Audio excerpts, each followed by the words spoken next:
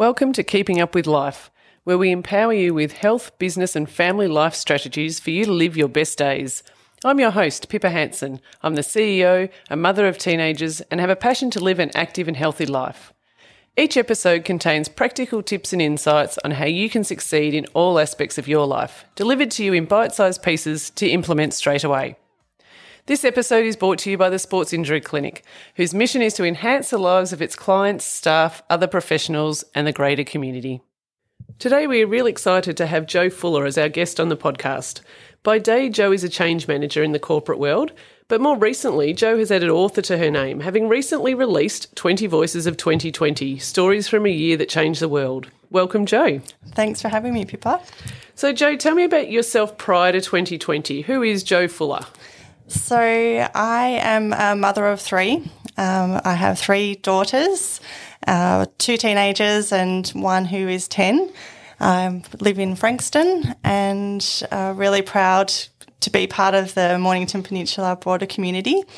I would normally be going into the city working in a corporate environment, so, the typical buildings like on South Bank, so big high rise, and helping leadership teams and teams deal with change. Great. So what are some of the changes you would normally be helping organisations with?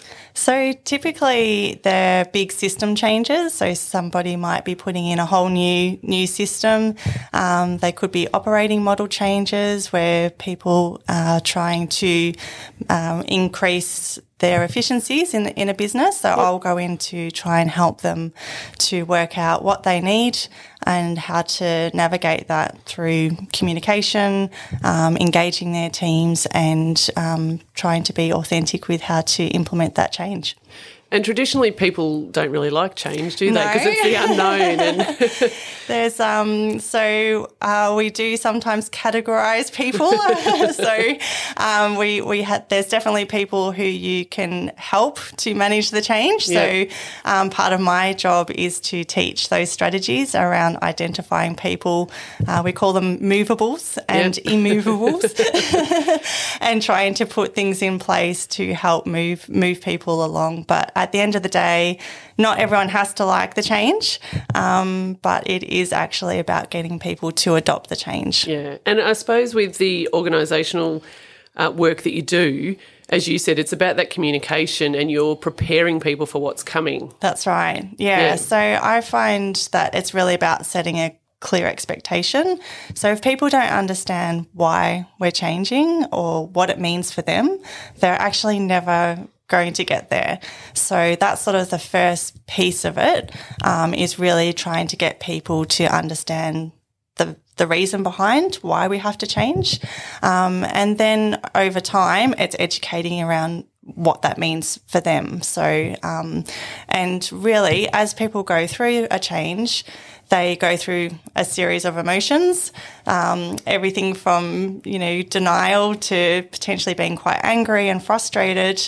And a lot of people will dip into depression if they don't understand it.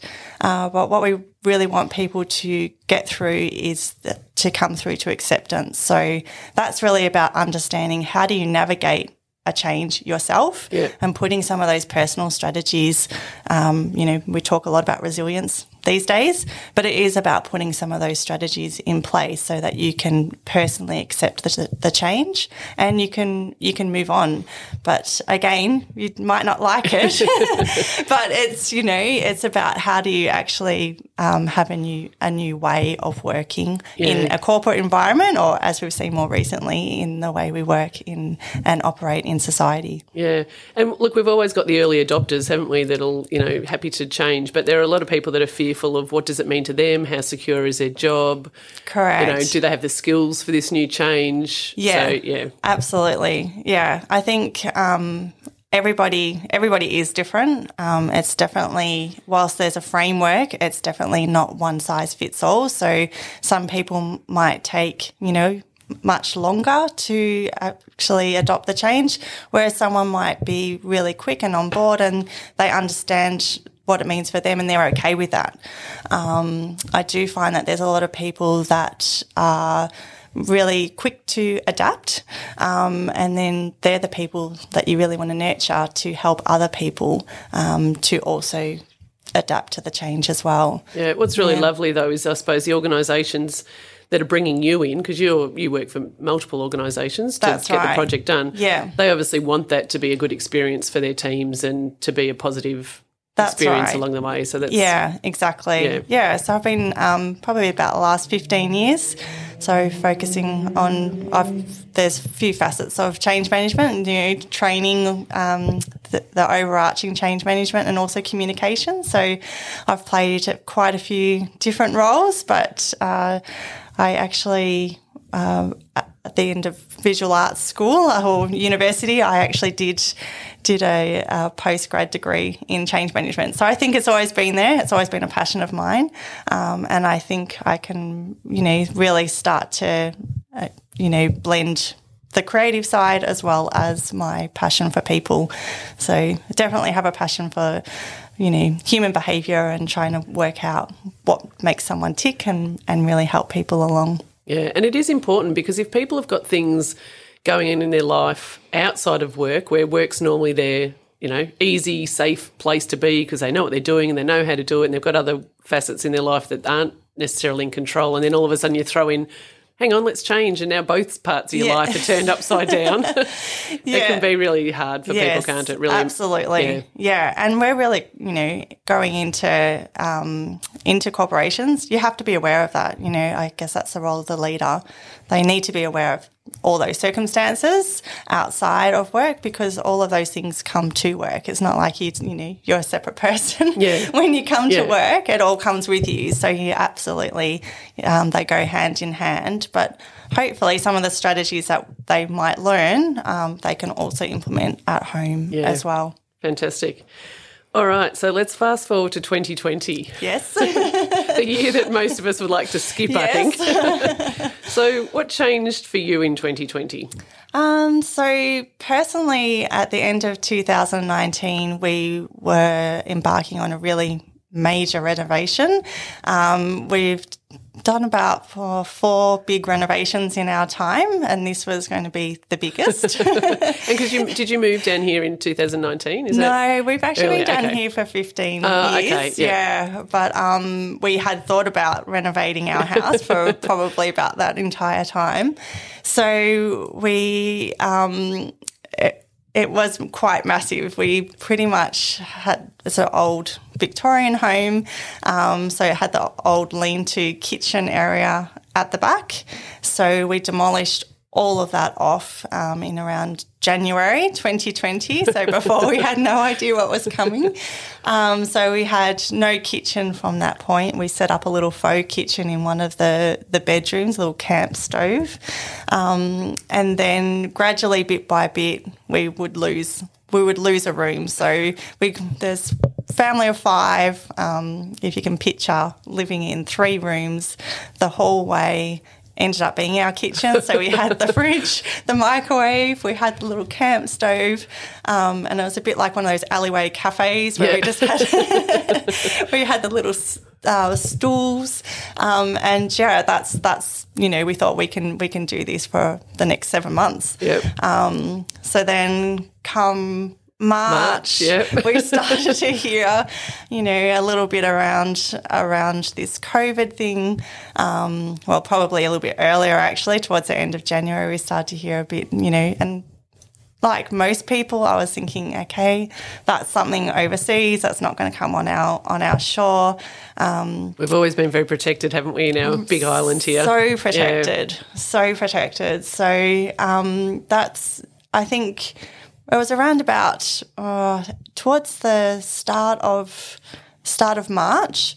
I probably started to get a bit worried. So I remember my husband and I, because we were city-based, both of us work full-time, we were just talking about it.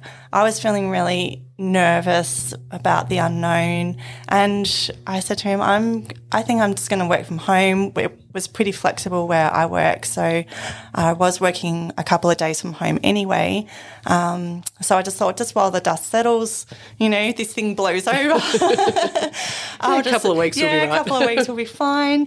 I'll just work from home, and my husband decided to do the same thing. So we were probably one of the early ones to start working from home. So, we were lucky to get some of the things from Officeworks that we needed because, as everyone knows, the shelves were shredded. Couldn't get a webcam, couldn't get all these other things, printers. Exactly, about a month later. And then we also, at the school where the girls go to school, we had a potential case there. There was a bit of heightened news around people from Aspen that had come to the Mornington Peninsula. So just precautionary, the school decided to close earlier than everybody else as well. So oddly, we were just a couple of weeks ahead of where everybody else was. So that was sort of the start of the 2020 and starting to realise what was going on. I think by probably only 3 weeks later, it started to become very real, COVID, and the thought that this was actually going to change people's lives, and just that sheer uncertainty. I think that was really prevalent in those first couple of months, so, March, April.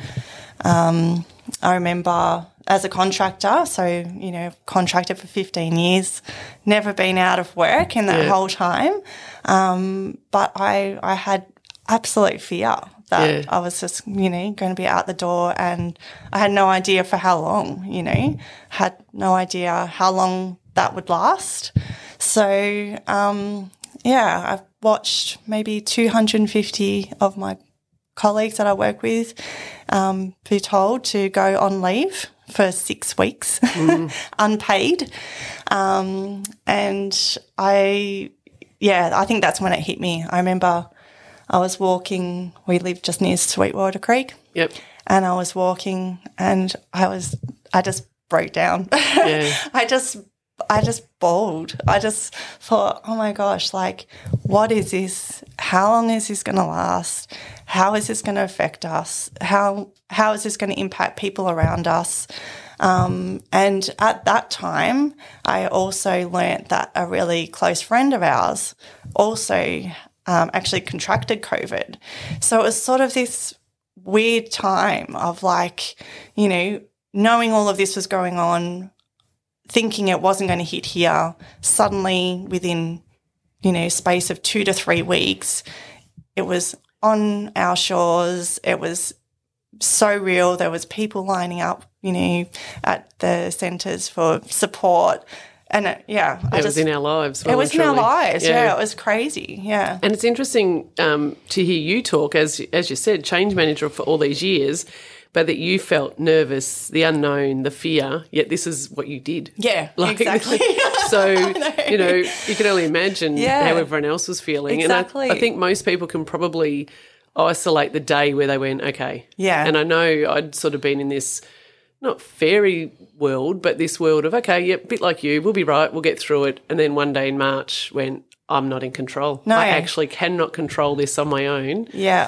Because it's not within our control. That's right. And addressing the team and saying exactly that, and really tough. Yeah. Yeah. And I think that's it. I've always felt in control. Yeah. And to feel out of control, and just have things happen to you, and you have no, you can't get out of that. So, textbook, I knew what was happening, but when it's happening to you, you can't always see that until you come out and reflect later. Yeah, I'm sure your textbooks didn't talk about pandemics hitting. No. So you've written a book in 2020. So talk to us about the book. How did it come about? So it was really, I think, going through the different lockdown waves. So we had the first lockdown wave where we were all in this together as a nation, felt really connected, had all, there was some fabulous concerts online. There's almost a weird sense of, the kids were really happy. It's like, we don't need to go to school. So there was peaceful. Yeah, there was something very peaceful about that time for me anyway. I know not for everybody. But, the roads were quiet. We didn't have to rush around. And then when we were coming out of that, it was sort of like, oh, good, that's done and that's done now, Tick the box, move on. Yeah, exactly. We can all move on with our lives.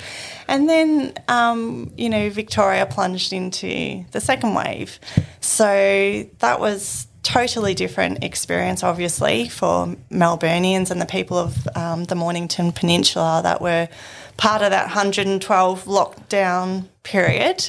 At the time, it was the most longest and most gruelling in the world. It was just really trying to...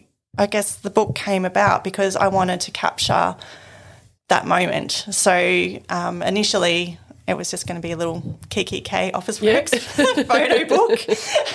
Every time there's something big in our family, we always do a photo book. To go with the photographs that I'd taken throughout the year, I just wanted to capture my daughter's thoughts and experiences so that they could look back at this time. Yeah. So I had the same set of questions. So I'd come up with a set of questions which included describing 2020 in 3 words. It also focused on, strengths, what they remembered, what they learnt, and what they were sick of. So same set of questions for all 3 of them. And there was one rule I had, and that was that they couldn't talk to each other until I'd interviewed them all. So typical kids, what did she ask you? What did they say? What did you say? So anyway, the Esther and Ingrid, our eldest daughters, they were okay with it. They were pretty easy to get. I think I got their stories within 2 days. But Lil was 9 at the time, and she was very dubious what I was doing. Yeah. Why did I need this? What did I need this information for? Where was it going? Anyway, I finally waited for her story. About 5 days later, I she was in the right mood and she started rambling, so I captured her story. But what really struck me was, which is really the catalyst for the book, was how different their responses were. I was actually taken aback that I couldn't understand, really, again, textbook chain furniture, but they were so different. So, the same household, all at the same school. I would have thought that there would be more similar experiences between them and similar feelings across their stories. Yeah. And you might expect a change with the 9-year-old to the older 2. Yes. But the older 2 was quite different as well. Really different. So our eldest daughter, she really struggled she was in year 9, so she started a new school and she couldn't connect properly, being online. She also had her first job and they weren't so kind to her, so she couldn't connect at work either. So it wasn't until, that started to flip around and, she got a different job that she actually, realised a bit more around herself worth. Yeah. But it was really tough for her. So, there's everything from sadness and frustration to our second daughter was more around sense of pride, really proud of herself that she got through it, proud that she learned how to study because she was a bit of a procrastinator beforehand. So was that no one else around to distract or chat to? Yeah, exactly. She just wanted to be off that screen. And then, then there was Lil, our youngest, who was just really annoyed that the hamburger shops were closed. Yeah, I was really, really fascinated by their responses. So that led me then to ask my husband to participate, and his was obviously totally different as well. So had you written anything down about your experiences before you asked anyone else? No, okay, yeah. I actually did mine at the end, which I don't know if that's a good or a bad thing, but I found my story the hardest story. I think, you know, it's always hard to sort of, you know, write about yourself. But yeah, I was really about gathering different perspectives. So. Yeah. And going back to your daughter, particularly the year 9, we talked before we started that, you know, year 9 down here is meant to be this real adventure year. It's not really meant to be about the schooling, that's right. Maths and English and things. It's meant to be about discovery and going off on all these city experiences and country experiences. So the poor year 9s really did have a tough year, didn't they? Yeah, really tough year. And even now, you know, I think as we were talking about, you know, it's like, oh, we'll make up for it in year 10, and then here we are in another lockdown. So, yes, it's definitely, you know, it's definitely been tough for those years. And I think in that second wave, my frustrations was really around that the year 8s, 9s and 10s were treated totally different. Yeah. So, you know, they didn't go back to school for another 2 to 3 weeks beyond everybody else. Yeah. And it just signalled to me anyway, I felt that it was they weren't as important as everybody else. I had 2 in those year levels as well, and I think I agree they felt that they weren't important. That's right. And we didn't have control of that. No control. Yeah. Yeah, so you just, you know, it's really hard to keep the motivation up when you're just as frustrated as they are. Yeah. But, yeah, that was, I think, probably towards the end of that lockdown, that's probably where, you know, I think it was the toughest because, you know, you could see that things were starting to open up, people were going back to school, but yet not everybody had that same experience. So what did you think when you read your husband's version?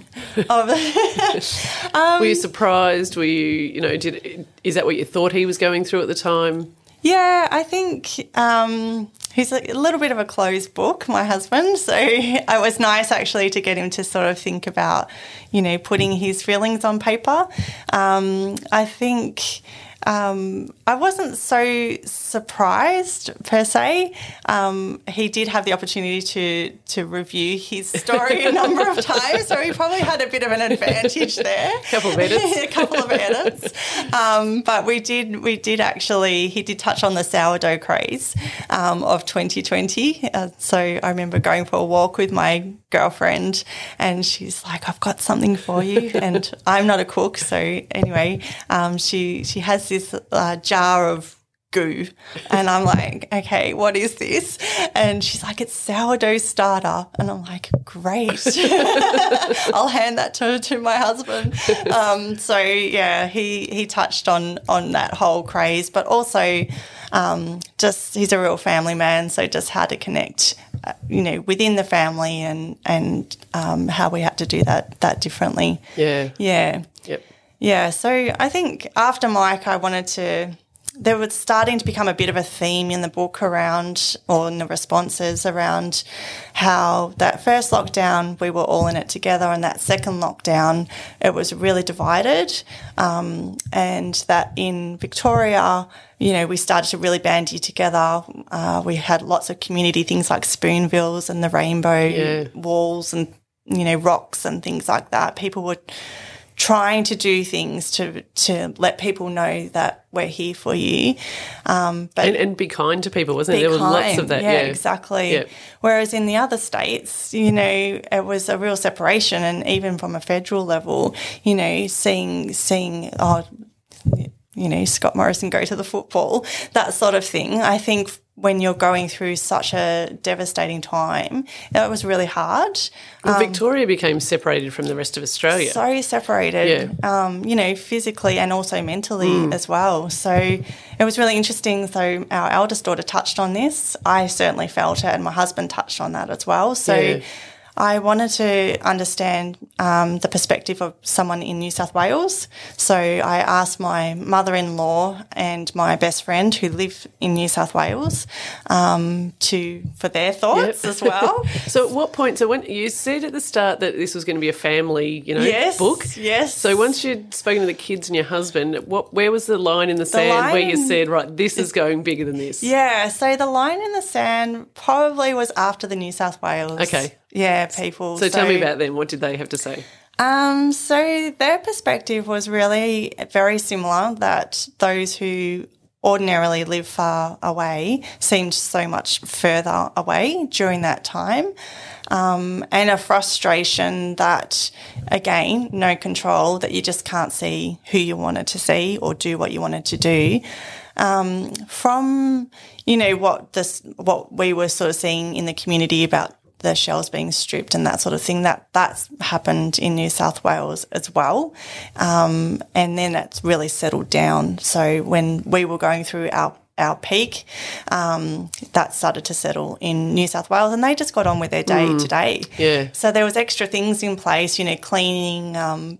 One of my girlfriend, she works at the library, so there was extra things in place there to make sure that, there was protocols and home drop-offs, but essentially, no masks. That was it for them. Like totally different. So I think and then we went a bit through where we had the Ring of Steel and Victoria became divided. Exactly, yeah. I think if anything, it just validated how we were feeling. Yeah. And then after that, I wanted to understand a couple more perspectives from co-workers. So it's probably at that point that I was like, okay, this is super interesting.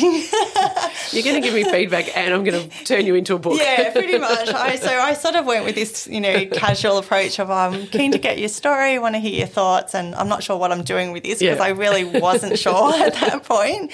And then it was around about that time I started to think about the title. So I knew that I had 20 voices in total. And then I wanted to make sure that the rest of the voices really mattered. Yeah. Not that, the others didn't, but just in terms of giving a broader perspective. So I started to think about, that the whole thing was around trying to keep it local to me. Yep.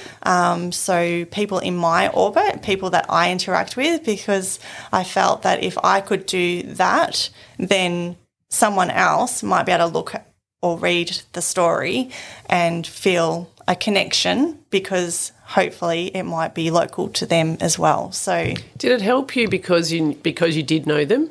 So I know you've got in there, a doctor and your friend and your Pilates instructor, but because you had that relationship, did that help to, I suppose, tie it all together? Yeah, I think it definitely helped, but I do think that the people, so everyone in the book I either know or they're one step removed. So for the people that are one step removed, I think I probably collated their story more holistically quicker because I didn't know all the ins and outs. You knew too much about everyone else. Exactly. Whereas if someone didn't mention something that I knew them, I could fill those blanks in. You could add the edits in. Exactly. So I think those interviews, they definitely went longer. Whereas the people I knew, I probably went back a couple of times in a more casual way. But yeah, I did want to get the perspective in our street. I was amazed. We've got a lady who had a baby, so she's in the story. I wanted to understand around the uncertainty. At one point, she didn't know whether her husband could be in the delivery room with her. She ended up having to change hospitals at the last minute because they could guarantee that he could be in there with her. I just wanted to bring a human side to what was going on, because it was all about numbers, cases, all very metric orientated. And I just wanted to bring a perspective that was relatable and human. So as you were collecting these stories and obviously living 2020 yourself, do you feel that you used any of your change management skills, or do you think that was all out the window because you had no... there were no rules around this. There was no book that says this is what you do in a pandemic. Like, how do you think you managed? I remember about 2 years ago, someone actually asked me that very question, like, do I use the skills day to day at home? And I sort of said, oh, no, not really. And then when I thought about it, I'm like, actually, I do use it all the time. I just don't do it consciously. Yeah. And I think for me, 2020 was no different. So I did, even, at that start of 2020 when I was really fearful of what it meant for the community and what it meant for us personally, I did know that was, a natural thing to go through. Yeah. So awareness. Awareness of it. But I think the biggest strategies, I did put deliberate strategies in place. So for our family, I think the biggest thing was around just being upfront and setting the expectation. So even in the lockdown that we've just had, announcement comes out that it's a week, I said to the girls, it'll be amazing if you go back to school before the term ends. Yeah. And they're like, what, Mum? What? Please don't tell us that again. But, yeah. But I'm like, well, that's the reality. We know what this is now. Yeah. We know how long it takes to get to zero. We know what it means to get out of this. So that's just the reality. So it's interesting. We did that here at work as well. Did you? So we had people coming asking me and saying, what do you think? And I said, it will be after the long weekend. Yeah, exactly. Let's not mamby around it. Let's plan that this is. So if you're particularly around looking after clients who through the lockdowns, we had people that were more stressed sitting at work, or sitting at home, so poor desk setups, doing home renos, so falling off ladders. So we were still seeing injured people and physically and mentally, what impact that was having on the body. But I said, so think about their care, that this isn't a week. That's right. This is 3 weeks. So how are you going to manage that over the time before we're fully open again? Yes, and I think that's really important. It's to set a realistic expectation. Yeah.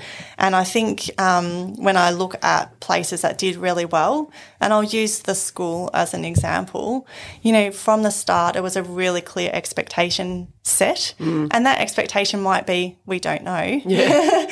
We're not sure, but, we will communicate with you, in 2 days' time. Yeah. Then at least you're going to get something in 2 days' time. So I did that at home, and also around, what you can control and influence. So there's so much, power taken away from you. So it's about, recognising what power you have. Yeah. So just trying to bucket those things of what you can control. You can control that you could still go outside and exercise. You can control what you eat.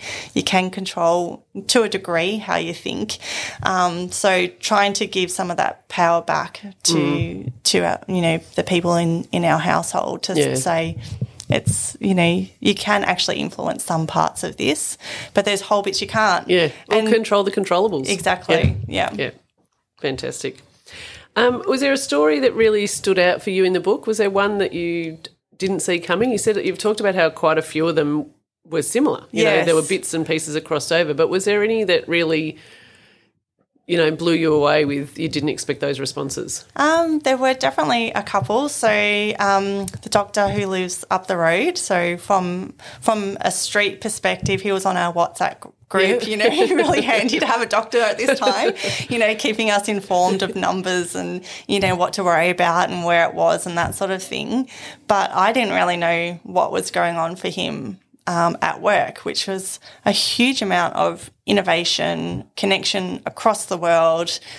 He was heavily involved in the personal protective equipment, designing new equipment. So for me, his was absolutely eye-opening and fascinating around what he went through, and how he supported people, and also how the community supported him. So, or not him, but the Frankston Hospital.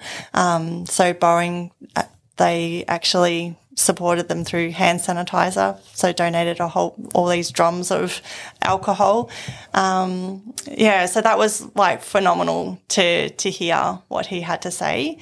Well, there were some industries that just went, they weren't quiet. They were absolutely working more than they've ever worked before, and that's probably one of them that you're talking about. That's right. Yeah, exactly. Yeah. And then the other one, that I really had no idea about was the travel industry. So, hit so hard, like the arts, still not recovered. No. So that was an area where I deliberately sought out stories. So I spoke to a travel agent franchise owner, and her story that probably got to me the most, I think, because, she was just trying to do the best she could, and she had it all mapped out. She was about to come to her 20-year anniversary at work.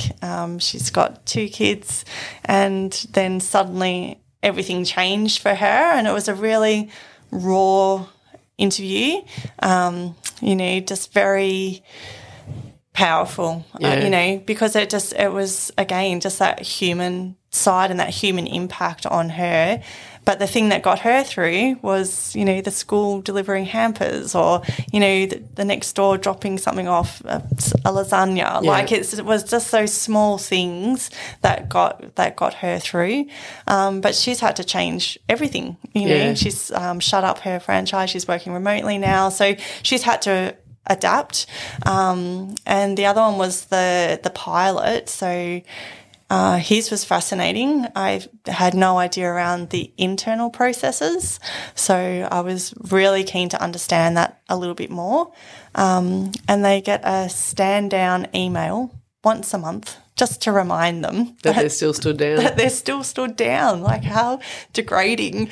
So have you spoken to him since? Will he fly again? Yeah, so he's so he couldn't make it to the book launch because he was actually flying, which is great fantastic. for him. Yeah. So yeah, he's just totally different. But they had to, I guess, his story really reflected on how, as a household, you have to, it's not just one person. You're having to adapt across.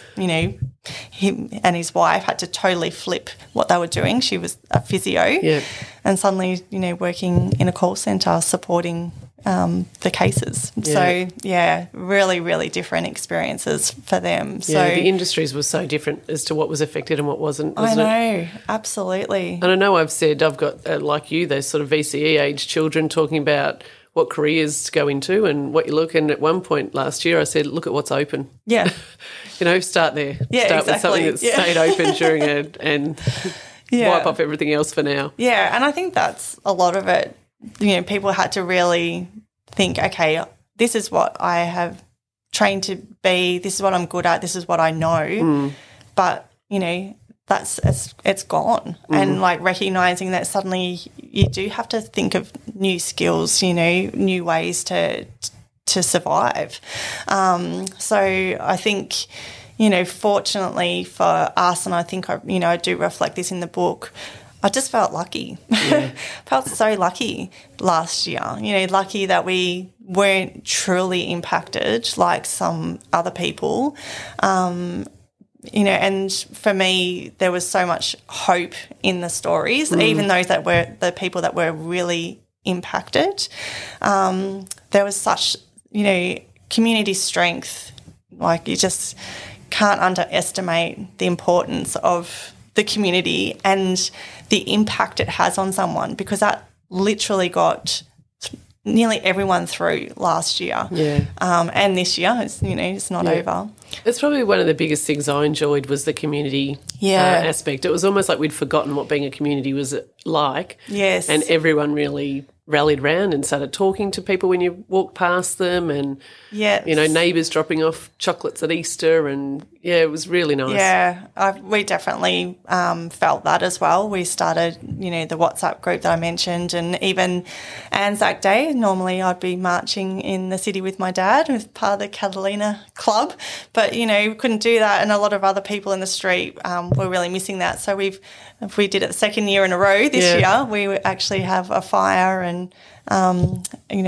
do the ceremony in the street now. Yeah.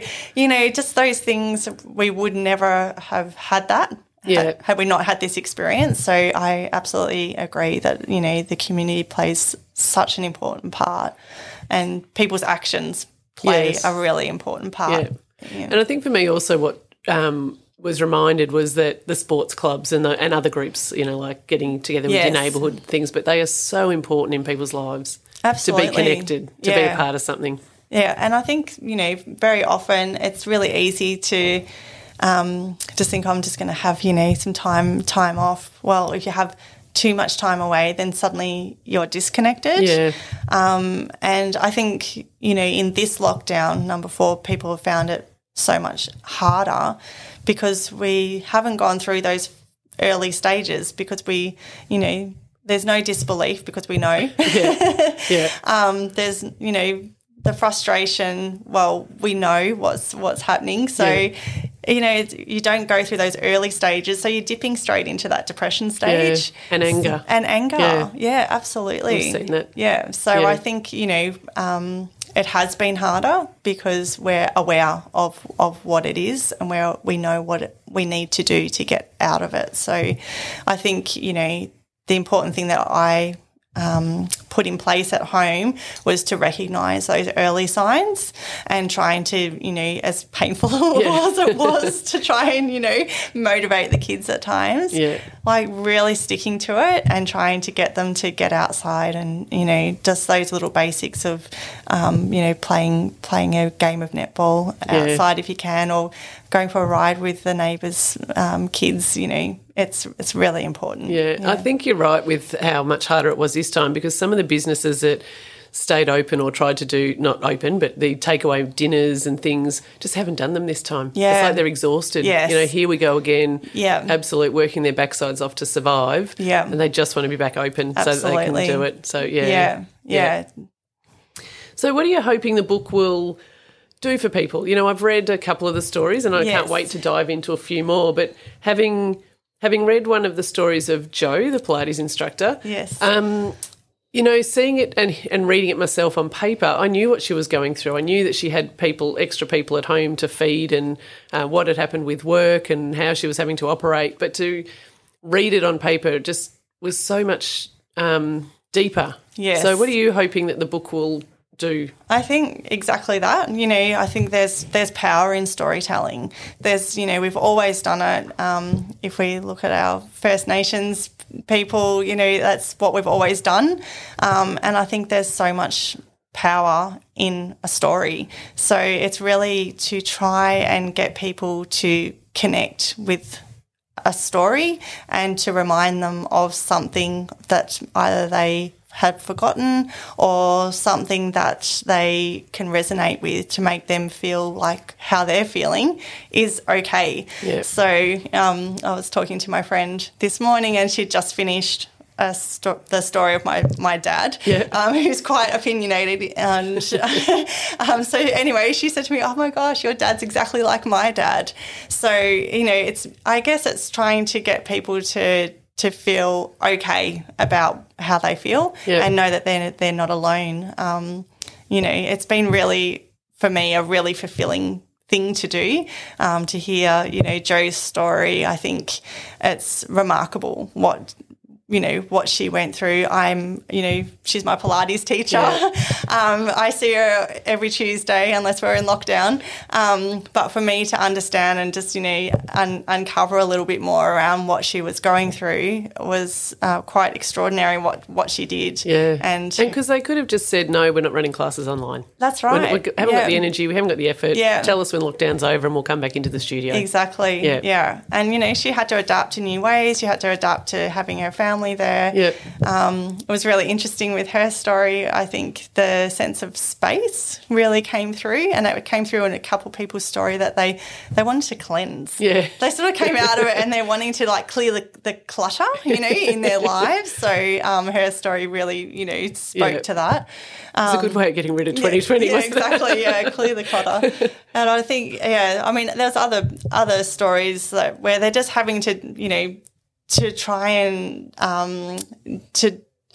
come up with something totally different than what they're used to. Like the hairdresser, that's, you know, that's her life. That's what she knows, is working with people every day. Suddenly she was surrounded by just herself. Yeah. So she's, those industries very isolating. Really isolating. And, she talks about in her story that it actually is the first time ever that she's had to get used to her own company. So, it was really interesting to hear how people coped and what they took away, what they learnt. We all learnt lessons through 2020, whether it's lessons around what we don't want to tolerate anymore, or lessons around the value of things that we hadn't placed, like connections beforehand, and that it's okay to not feel like you have to do everything. I think say no a few times. Exactly. I think that was a big thing that came through, and definitely for ourselves as well. You don't need to do the 20 sports and piano lessons, and it's okay to minimise that amount of running around that we do. Yeah, I think when things open back up every time, though, we try and go, quick, let's book in for dinner with these people. Yes. Let's go here and catch up with these people, because you haven't been able to see anyone. So you go from this lull of, okay, it's a nice quiet weekend to bang. Yeah, I know. Just got to find that balance. Find the balance, absolutely. Yeah. Oh, fantastic. Well, we know that your book's available to purchase at www.20voices.com.au, but you've also got an Insta story or Insta page, Insta20 20 the number _ voices, where you'd love people to share their story on there. Yes. So I suppose what you've just talked about, what lessons did they learn and what are their 3 words from 2020? Right. Yeah. So I look forward to sort of following that and watching what people do and jump on and say. But your book, absolutely inspiring. And, 2020 was certainly a challenging year. Absolutely. And I think it's nice, to have a little time capsule. So there's photographs in the book of the Frankston area, of Mount Eliza, and people in the book have all submitted photographs as well. So I love the Spoonville photos. When they disappeared, it was like, you sort of go on your daily walk and look for new things. Exactly, like a bit of a treasure hunt. I know, yeah. So there's, I think that's a nice thing as well, just to have that visual reminder of this time. So my hope is that it's something that will pass down generations to come, and that there's room for people to write their story in the book as well, so that people can write their story down so that it's not forgotten. Fantastic. And what's the future hold for you? Oh, I have been asked if there's going to be a 21 Voices or 20 or 21. I think for now, I'm just going to focus on slowing down a little bit. Still working, so which is great. But I have actually thought that I might do a little sequel, but maybe just for our family. Yeah. Well, that's how this one started. Yeah, exactly. I know. So we'll see how it goes. And you'll probably never go back to full time in the city. Have you worked out that? Well, yeah, that's really interesting. So I certainly don't want to. Obviously, living close to the peninsula, it's a fair travel. I don't mind going in 1 or 2 days a week, but any more than that, I find that the balance is not quite right. Yeah. But there's a big push to get everyone back into the city, and I'm just not sure that that you need to be honest. I think once a week you get that connection and you can connect in different ways.